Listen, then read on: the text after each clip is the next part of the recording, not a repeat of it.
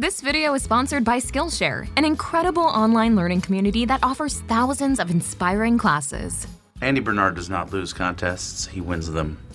Or he quits them because they're unfair. Privileged and miserably insecure Andy Bernard is the office's cautionary tale about the limits of what wealth can, or rather can't, do for you. Amazingly, over the seasons, he developed from an irritating, outburst-prone broy brat into a nice guy we could root for, even if his non-stop singing and excess of privilege remained a little annoying. Then it all changed. In the space of a season, Andy's character quickly spiraled back to his starting position of spoiled, selfish, and totally unrelatable. The rudderless trust fund child / middle manager whose incompetence is emblematic of a declining American economy. Many Office fans found Andy's arc disappointing, but look a little closer and you'll see that it makes perfect sense for Andy's character to regress in Season 9. He's the embodiment of the phrase, "money can't buy you happiness." Wealthy and privileged, but always empty, as evidenced in his impulsive decisions, anger outbursts, and relationships that never last, because he hasn't learned how to value the qualities that are actually important in other people. While we, and perhaps Andy himself, were encouraged to hope that he really could be a deeper or better person, his choices eventually proved he wasn't, just as so many people who grow up in toxic, status and wealth-obsessed environments don't transcend their learned behaviors. Here's our take on what money couldn't buy Andy Bernard. How long are you gonna go on needing my approval? I think if I had parents like that, I'd be trying to convince everyone all the time how great I was too.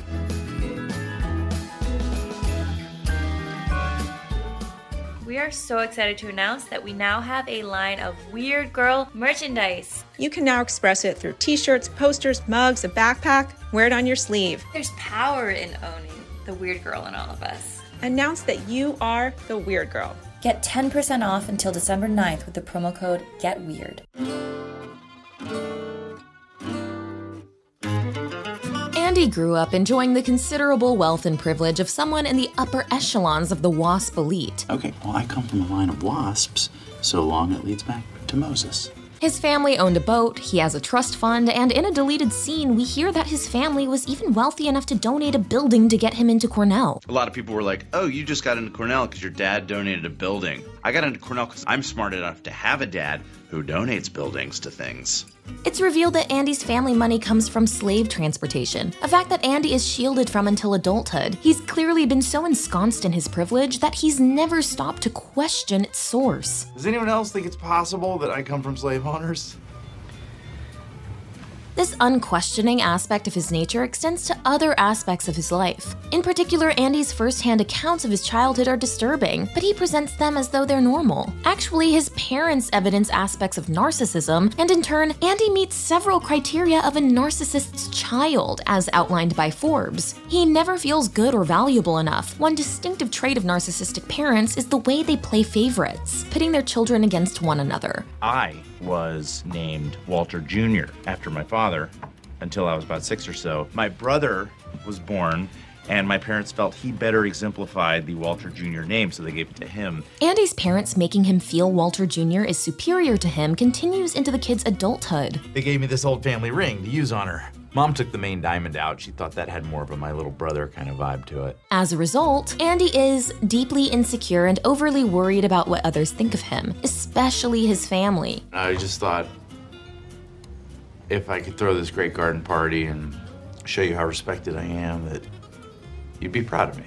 He craves connection with other people and becomes almost aggressively people-pleasing, trying to force bonds that on some level he believes just won't happen naturally. Calling Jim Tuna, for example, Hey, big tuna. after the sandwich he eats on his first day in the Stanford office, is Andy's attempt to ingratiate himself with the new cool guy, as is the screensaver he adopts to impress Angela on day one in Scranton. Andy's intense people-pleasing also leads to him withholding truths, like not telling Aaron about his previous relationship with Angela even though they work in the same office, and this just leads to humiliation for both of them. I know about Angela. Who else did you sleep with? Did you sleep with Phyllis? Or Kelly? Or Pam? Andy can be afraid to speak up confidently or challenge others. Andy regularly gets himself into situations where he knows he's unhappy, and he allows other people to steamroll him. This is evident in the nature of his relationship with Angela. He goes to incredible lengths to try to please her while receiving no affection in return. I have made non-refundable deposits at 4 totally different wedding locales.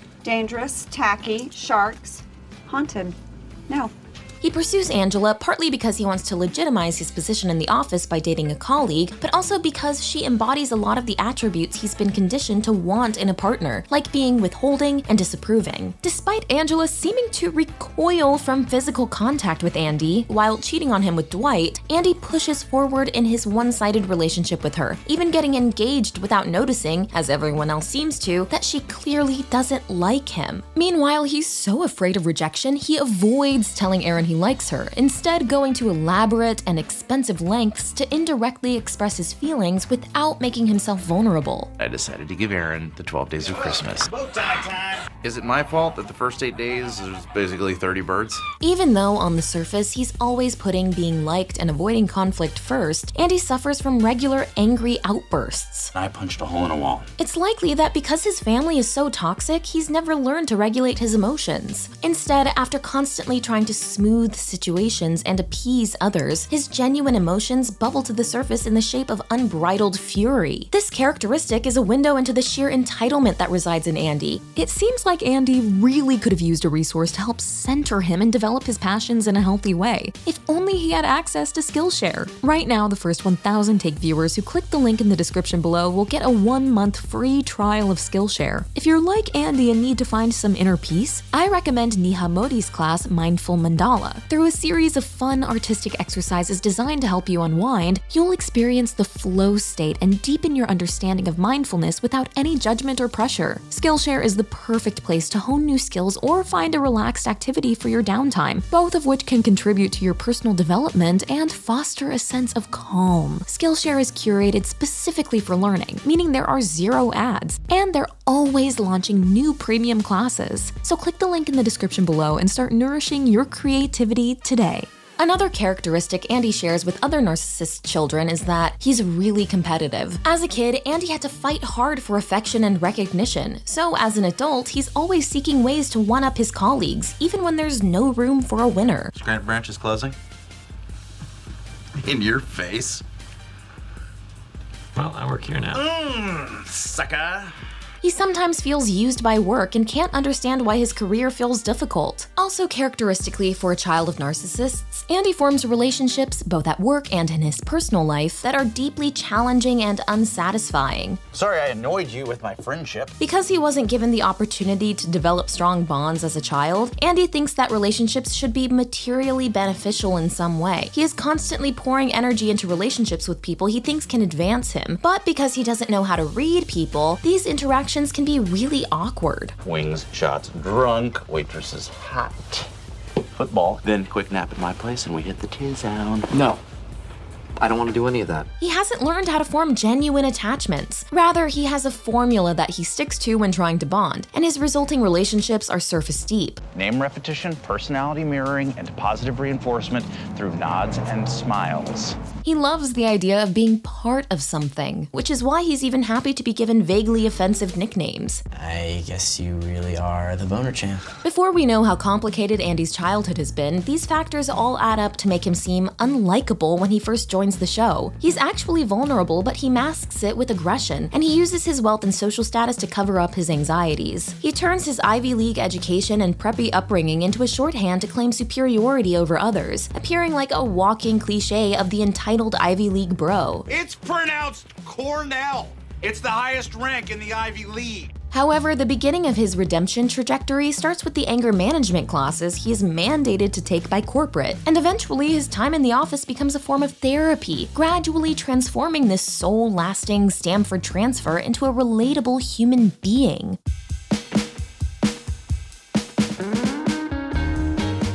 Michael Scott regularly talks about The Office as a family, but actually this idea is put into practice for Andy more than anyone else. As much as he brags about his university experience because he thinks it gives him value, I was a freaking rock star in college. When I joined Here Comes Trouble, that's when I became somebody. It's eventually shown that even Andy's a cappella friends from Cornell are more antagonistic competitors to him than pals. And if we break down his descriptions of his time there, a lonely picture emerges. challenges. Kids would gossip about me. They would say things like, oh, this guy's gonna fail this class. Being at Dunder Mifflin Scranton is the first time that a group of people have welcomed Andy and cared for him relatively unconditionally. They're not interested in his achievements or snob credentials, but they do accept that the bragging is part of him and treat him like a brother who's just sometimes a bit annoying. It's a Nard dog.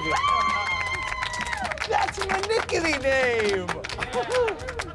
I love it. Andy ends up rewarded with friendships and the trust of others. He strikes up an unlikely relationship with Daryl, and they form a band with Kevin. Pam starts looking out for him too. It was fun though, because I got to spend the day with Andy Bernard. He's really cool. And as these people begin to see the good side of Andy, he symbiotically seems to become a better person. One example of this is when he whistleblows on Saber. Look, I didn't want houses and schools to burn down and children to die. Which is a huge departure from his upbringing. The Bernards, for generations, have silenced whistleblowers. That's how we made all our money. As a result of these improvements in his behavior, he gets better things too. I wanted to say that I think it was very brave of you to go to the press. Yeah, you know, it just seemed like the right thing to do. The combination of gradual improvement and more genuine relationships turned him into a character we could relate to. He wasn't perfect, but he was getting better. And what's more, we could almost feel that he really wanted to be nice. But for a person who has experienced the levels of emotional neglect and manipulation that Andy has, smooth sailing into better relationships with others and oneself is unrealistic.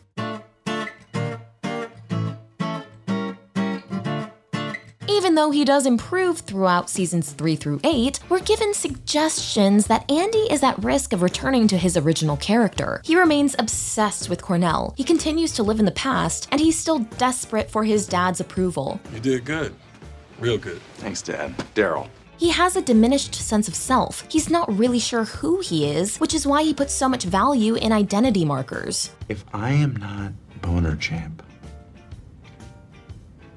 I don't know who I am. And as a result of his difficult childhood, Andy self-sabotages. He seeks relationships with the wrong people. When he does start dating stable, genuine Jessica, he sabotages that. And while we may at that point be rooting for him because we've invested in his feelings for Aaron, he likewise ends up trashing his relationship with Aaron too. Even though Andy has waited so long and worked so hard for Aaron, he can't understand her, partly because they come from such different backgrounds. Aaron growing up not only poor, but in the foster care system. You said she wasn't relationship material and she wasn't as good as me. He's been shaped by his parents' values, and those are difficult to shake. He prioritizes status and wealth over genuine connection and hard work. When he finds out his parents are bankrupt, briefly, better Andy takes control, making responsible choices to take care of his family. The weirdest part is Andy.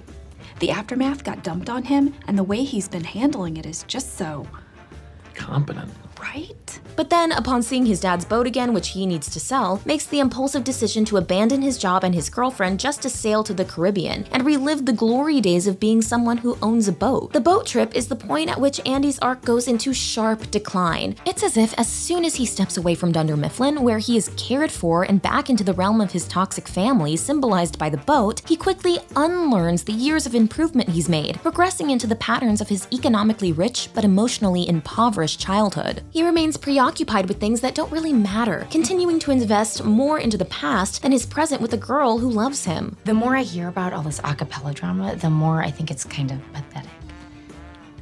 But when you're with someone, you put up with the stuff that makes you lose respect for them. And that is love. These words of Aaron's are so revealing because they underline how Andy's learned behaviors lead to someone who doesn't invite our respect, because he doesn't respect what's truly valuable in others, like patient, caring, kind, down-to-earth, and fun Aaron. We also see evidence that, although Andy has benefited from the friendships he's formed in the office, he hasn't put in any work on top of that to address his privilege. I'm not going to apologize for my family's wealth. That wealth could one day benefit society, if capital gains are ever taxed at the same rate as earned income. His failure to reflect honestly on the wider implications of his wealth and place in the world makes it easy for him to regress. As with a lot of Andy's enterprises, his self-improvement was surface deep and ultimately self-serving. Because he craves immediate success without much investment, Andy leaves the office to seek fame and fortune as an actor or singer. He chooses the reality TV talent show route, which is symbolic of this quick fix formula. Andy's unrealistic expectation of sudden stardom and inability to logically plan for the future are symptomatic of his privilege too. He's always had money, and that's fooled him into thinking getting results is always as simple as making the choice to write a check. You could just make a donation. Well, I was gonna say be a mentor. Yes. I'm gonna make a donation. It's not required him to learn to understand how he's truly perceived, which is as someone who's not actually that good at acting or singing. I have known you for years. I have seen you perform. Dear God, don't quit your day job. His entitlement and delusion lead to a moment of such grandiose humiliation that it's a viral sensation. But then Andy gets a happy ending of sorts, at least from his point of view. I spoke at Cornell during commencement week. I mean, the seniors invited me as a joke, but it was a huge success. In the show's final episode, Andy's back at Cornell working as an admissions officer, a job he ironically played around with back when Dwight wanted to apply to Cornell. In other words, it's as if Andy is living in a metaphor for his regression, now literally getting to evaluate other Ivy League hopefuls and decide if they get to share in his status and privilege. Yet despite all his posturing that he wished he could go back to Cornell, now that he's back there, he's longing for his time at Dunder Mifflin. I got my dream job at Cornell, and I'm still just thinking about my old pals. Only now they're the ones I made here. On one level, his words are just a general warning about the pitfalls of a nostalgic outlook. But we can also read this as proving he's finally realized what he needed to all along, but just a little too late. That fortune and elite pedigrees can't buy you happiness, and nothing compares to living in the moment with people you actually like. I wish there was a way to know you're in the good old days before you've actually left them. This is The Take. Let's take the tropes home with us. We are so excited to announce that we now have a line of Weird Girl merchandise. It's not just a question of, am I the weird girl? You have to ask yourself, which weird girl am I? Are you the dreamy space cadet living on your own planet? Are you the delightfully spiraling basket case? Are you the ferocious goth? Are you the awkward misfit? Are you the smartass? I think there's power in owning the weird girl in all of us. You can now express it through posters, mugs, a backpack, t-shirts. Wear it on your sleeve. Announce that you are the weird girl. We had so much fun conceptualizing these characters and drawing from our favorite weird girls of film and TV to create our vision of the 5 types. One of our favorite designs is this beautiful line art rendering of the weird girl. She's got the iconic goth visual. It just looks great whether you're doing a cute backpack, a hoodie. You can grab a tote or a poster with all of the weird girls. Or another approach is to mix and match. So you grab your Space Cadet water bottle, your Misfit hoodie, and your basket case poster behind you. I love these shirts. It's also super soft. It's very soft. I really feel like I could live in this. Quite lovely. Click the link in the description below to order from Spring right now and get the best possible deals on your merch. Get 10% off until December 9th with the promo code GETWEIRD. To the weird girl. To the weird girls in all of us. Which weird girl are you?